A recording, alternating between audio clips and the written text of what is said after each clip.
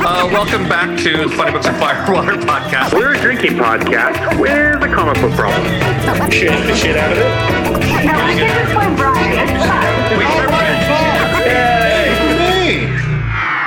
I can tell you that I have not read much, if any, of the Green Arrow. Green Arrow Year One's really good. It was drawn by Jock, so that's why I bought it. But no, he did Ratcatcher on Vertigo Crime, so it was the same imprint that did Fogtown. We liked so much. I liked Fogtown. Yeah, right. Yeah. But he did a Ratcatcher trying to find a mole in West Texas, kind of a deal. Okay, that was good. And then the other one I really liked from that imprint was Filthy Rich by Brian Azzarello. That one was worth reading. You know, it's interesting. As much as people say, "Oh, I'm Marvel, I'm a DC." I don't know what I am now because I obviously haven't read nearly as much DC as Marvel. But that being said, I don't read any Marvel these days either. Like most of what we do on the show is indie, and that's most of what I read. So sure, but I do know that the Year One stuff normally is pretty good. The stuff that I've read, they did a really good job with Green Arrow Year One. So, Brian, what were you saying? Oh, I was gonna say, like, I feel like of the big two, I'm more of a DC now, just because DC has better writers, in my opinion. So what gets interesting there, because I've thought about this a lot, is I hear someone that prefers DC over Marvel, right? Now, I do have some Marvel stuff. I have like 2 copies of God Love Man Kills, and I've got a few other things, Star Wars or whatnot. My Marvel's on the other side. Okay. But it's, I hear a lot of, oh, those runs were great. But many stories like, you have Spider-Man's Kraven's Last Hunt. That's something that people get hold up, you must read, or some other things. But I guess what I'm really looking for is where's the Killing Joke? Where's the Hush? Where's the Watchmen? These little 12 series or less, I say bite-size ability to just consume with standalone. And I mean, it has events, but in Marvel, I do not, like you see top 10 lists and top 20 lists for Marvel that out publishes DC by quite a margin. They're not nearly as representative of, oh, these are the ones you got to read, or that, I hate to use the word, that matter. These are the ones with impact. We have that. We have Age of X. That's kind of a good point. I mean, you like with Marvel, you had like the Dark Phoenix saga. You had stuff that was way a long time ago. Right. And so what's interesting to watch is like, and Marvel's putting out short runs all the time. We start with a new #1 every 3 issues. They reboot it back to a #1 again. So it's not like there's a lack of opportunity for Marvel to have these evergreen titles. But I mean, and let's go back to the evergreen. You have the Phoenix saga. You have God Love Man Kills. I'll reference that again. Kraven's Last Hunt. But if you go, and great Spider-Man story there. But as you go through here is what are the evergreen Marvel titles that's forever in print? I mean, Grant Morrison's New Mutants is getting another reprinting again this year. And there's omnibuses of reprinting. But where is the, oh, I don't know a lot about comics. What should I read to get into it? Name me truly is, what would you recommend as a Marvel comic that's come out in the last 15 years? Let's say, read this. It's great. Because the trick of it is the Ultimate Universe is now more than 15 years ago. Yeah, that's true. Right? So the Ultimate Universe is out. Where is a 3, 6, 12 issue run? This is great. This will get you hooked. Tell me what's next. Kind of a deal on Marvel. I don't have a good answer for that. I mean, there's been good stuff, but nothing that stands. Sure. Like, so, friends, I go back to the Matt Fraction run on Hawkeye. I mean, that's one of my favorite things we've ever read. More than 15 years ago. Was that more than 15 years ago? I'm going to say that. Let's see. But even then, even using that as an example, it's still not. It's like a side story in the Marvel universe. It's not. 2012 it started, so we're at 11 years. That's 11 years. So I'll give you Hawkeye. What would you say is past 10, 15 years? What's a Marvel standout of going, hey, this was a great little thing. Let's read that. I mean, for me, I would go, honestly, the answer is Dr. Aphra. Yeah. I really enjoyed that. I'd recommend Dr. Aphra. A lot of the first parts of the Star Wars stuff is pretty good. Yeah. But but that's almost not Marvel. Like, it is published by Marvel, but it's not Marvel Universe. It's not like if someone wants to get into Marvel comics, you're not steering them towards Star Wars. Yeah. Sorry, I thought I was on mute. All good, okay, man. So what's wrong with him is for the last 10 years, if you were to ask me where I would suggest reading, and Brian makes a good point here, I'd say probably of the most recent 10 years of Marvel publishing was Dr. Aphra. But that's Star Wars. And so that's not when you think of Marvel comics, you're not thinking Star Wars, right? Whereas the 10 years, 15, let's stick at 15. I started at 15. I'm not going to move the flagpoles. Yeah, so Hawkeye was 10 years ago. Yep.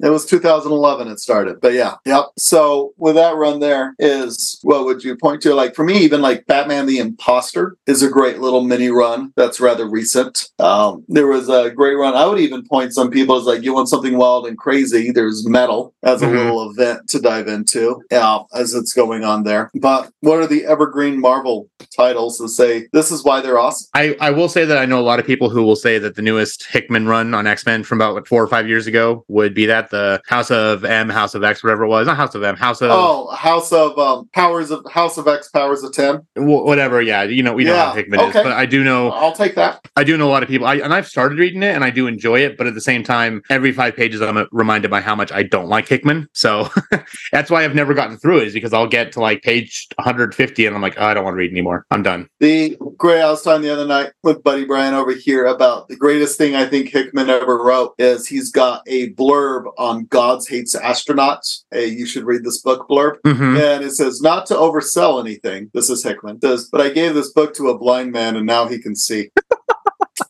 So Hickman's review of God Hates Astronauts, I'm like, it's not that it's too over the top, but this is so over the top. I thought it was a fantastic review of what that book is. Yeah, I still have no idea what it's about, but Brian, didn't you say something about it was astronauts going to the moon so they could love their chickens or something like that? That's a side element. Oh, okay. But that's what you're first introduced to.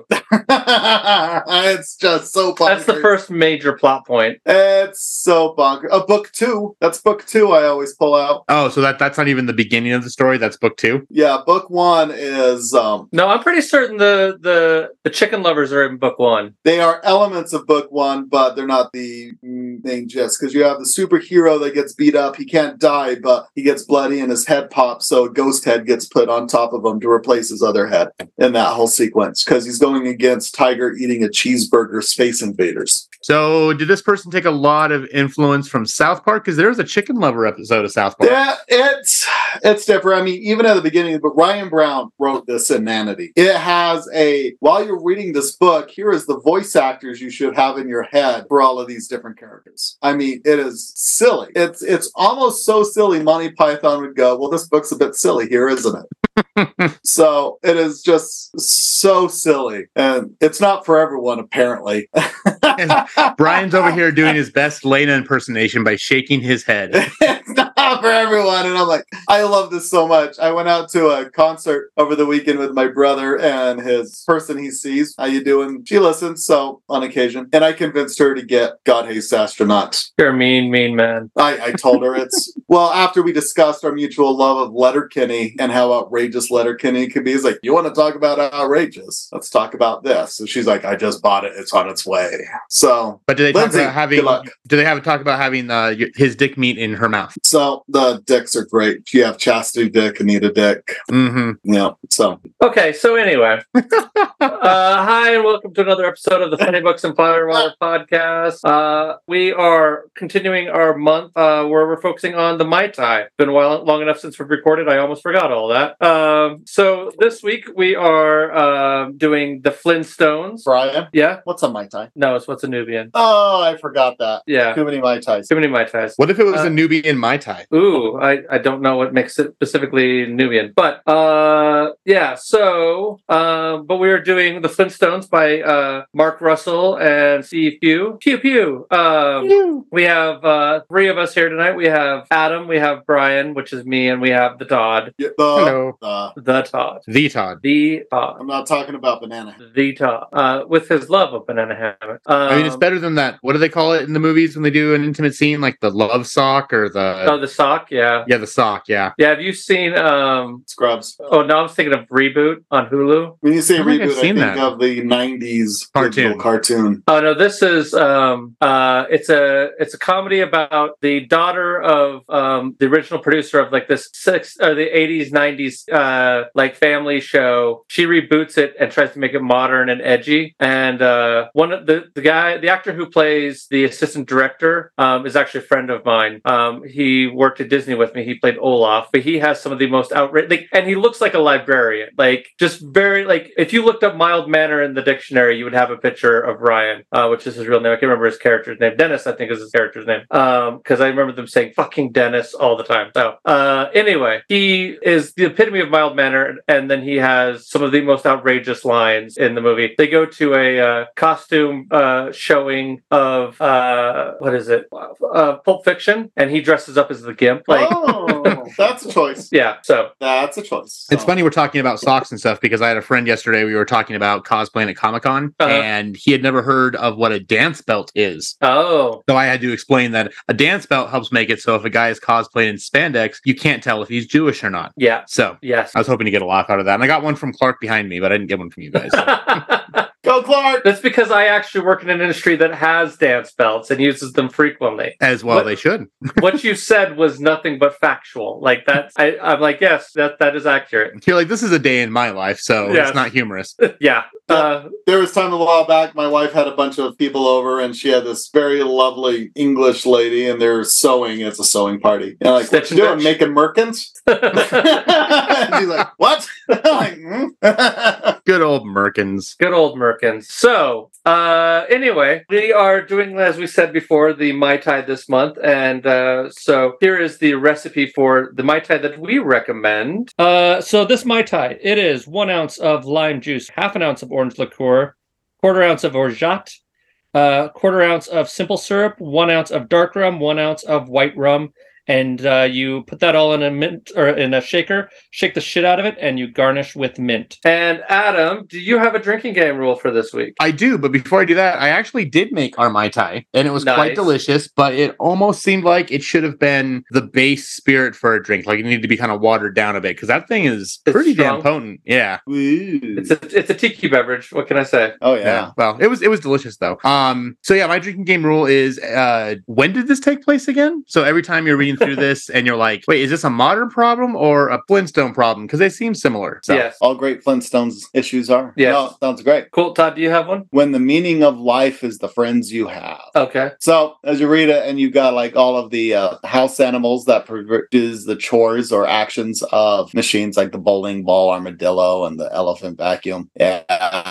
They're all kind of like existential crisis-y, but they're like, yeah, life has meaning, because of the people and whatnot. Go ahead and take a drink, because this is a thinker. Okay, and I'm calling my drinking game rule, I swear to God, every time their religion changes deities, take a drink and thank Peaches for everything that you have today. Gerald.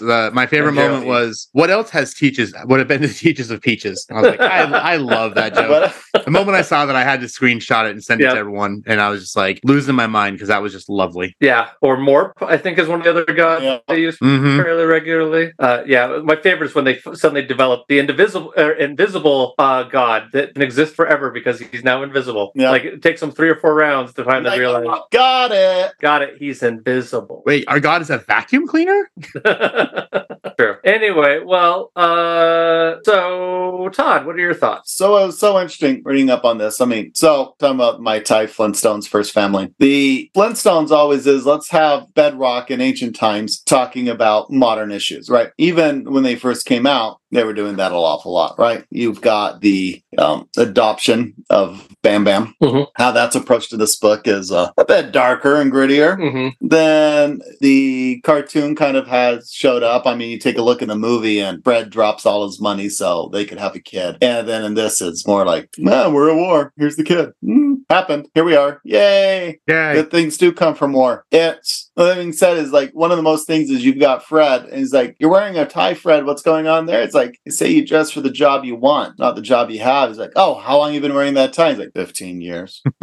Right. So you've got Fred that's working hard, doing what he can, but not quite there. He's just making it by. There's an episode where they come in and say, hey, housing prices are hot. We're going to have to raise your rent or I'm going to sell this place for a lot of money. He's like, that's not fair. He's like, dude, I'm doing you a favor just by raising it a little bit. And you're like, this is feeling awfully recent. And this book's been out for a hot minute. I mean, even this was a pre-pandemic book. Yeah, I think so. Yeah, 2016, well into pre-pandemic. And yeah, that thing is as prescient as ever. So you're reading these things. You have Wilma the artist and the ups and downs there. So you've got these people, blue collar, in this world that's being figured out. That's about to end, or is it? And you have these deities, and we go on to the next one. And you have these elections of, I'm the bully, so vote me in because the bully protects you. And I'm like, these are all interesting.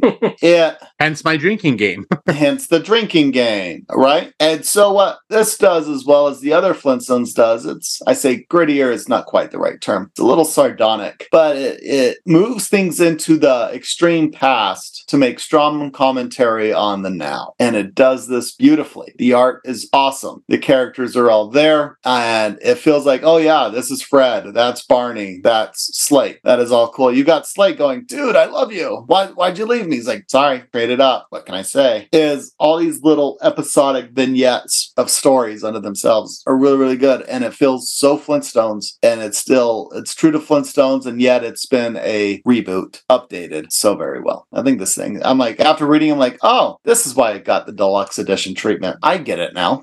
So there are my thoughts there. Okay. Adam, what are your thoughts? I mean, kind of a lot of it is the same. It's I never really got too much into the Flintstones as a kid. I was kind of more Jetsons. That's just kind of how I was. And again, I didn't know what I was getting into. I know, Brian, you mentioned it was kind of tying into some of the themes of previous comics that we'd read this month. But I didn't quite think it would hit it as much on the head as it did, to the point where that's my drinking game came from. There, we're keeping everyone locked down with consumerism, that we all need, do they call it stuff or junk? They called it something like that. I can't remember, yeah, but one of those two. Everyone's just obsessed with getting it, and you get to the point where, like, you know, Fred's thinking, oh, well, Wilma wants this, she needs this, I need to do this to make her happy. And in the long run, she's like, I didn't need any of this stuff. Like, that's not my driving point. And I think for a lot of people, not only do they chase after stuff, but they're doing it just because someone else thinks they want them to do it. And that can be said through a lot of things in life. Like, how many people are going out there saying, well, I need to do this or buy this or live this kind of lifestyle because it'll make this person happy, when in the long run, they're like, I didn't want that. I wanted something very simple or basic. So I mean, I like the message there. One of the things that kind of hit me that was interesting was the episode where the comet was going to come, or the asteroid was going to destroy Earth, and they're all trying to, you know, hey, how are we going to spend our last days? And their asshole boss was like, well, I would like to have you people, like, you know, come spend time with me for like our final, you know, moments on Earth. And like, no one shows up. And it almost seems like it'd be something out of a movie. And it might have even been like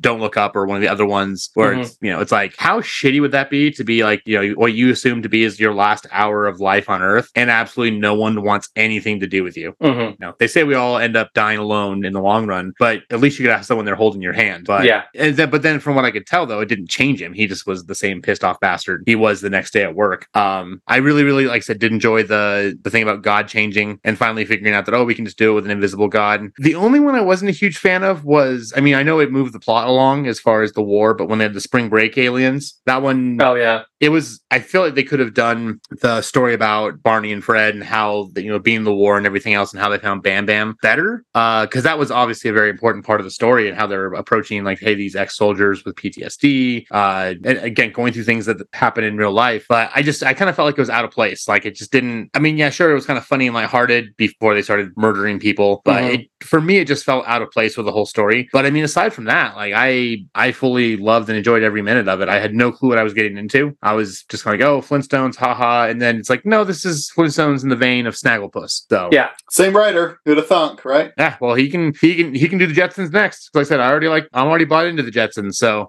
let's see what we can do there, and then we can have him do the Flintstones Jetson crossover that they did back in when I was a wee lad. So now I got to look up to see if the Jetsons have a comic book. They do. I think Palmiotti did it. Is my guess. How'd I do? Let's see. Because silence is what's best on these shows. I can edit out silence. That's silence why he edits it. And here's the thing: if I'm truly silent, what will happen is that it will just get picked up by when I do the search and cut out all silence, and it'll be gone. I'll never even notice. Yes, a series was written by Jimmy Palmiotti and illustrated by Pierre Brito. Cover collection by Amanda Connor. No duh. Okay. Booster Gold Flintstone Special number 1. Interesting. Yeah, that's in the deluxe edition. Of the Jetsons? No, of the Flintstones book. Oh, okay. Oh, you know what? Actually, this is, again, going back to why that issue with the Galactic Spring Break didn't mean much for me. That wasn't even the one where they talked about how they got banned. That was just the one showing when they came back from war and how they were all celebrated, and then 10 minutes later the world forgot about them. So it did kind of go back to that PTSD thing that they're working through. But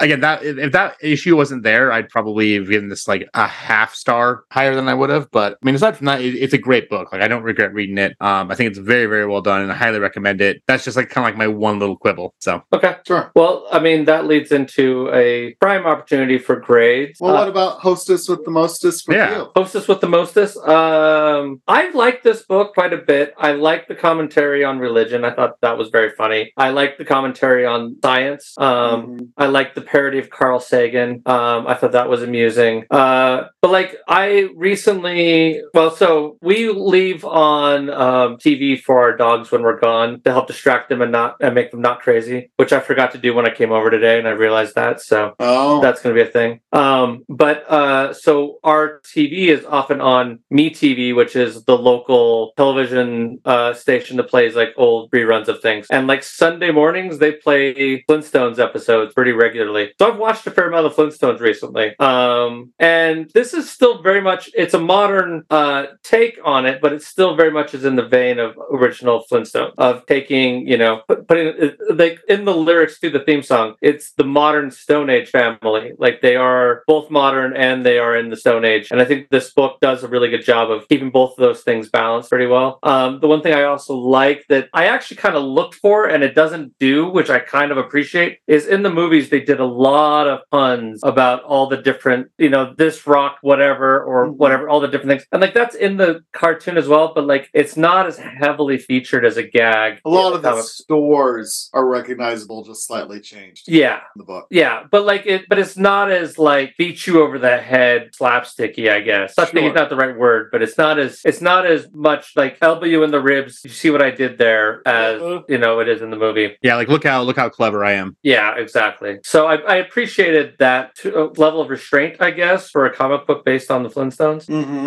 I did appreciate that as well. So okay. With that being said, Mr. Adam, what is your grade? We're doing out of 5, right? I was forgetting. So I've got different things that do different stars. I'm going to go with a 4.5. I really enjoyed it. I thought it was very well done. It's again in the vein of Snagglepuss, which makes sense because he wrote it. It talks about a lot of modern issues and modern problems that just kind of tells you that obviously this didn't really happen because they didn't have TVs in the Stone Age, but essentially that history is cyclical and that what we think is new or different probably happened before and it'll happen again. My only complaint is that one little episode or issue with the alien people, but no, it's a good book. Go read it. Cool. Mr. Todd. I'm going to stick with the 4.5 stars. I was thoroughly impressed with this book. I'm like, oh, this is great. Cool. So yeah, I'll ride along with all that at 4.5 as well.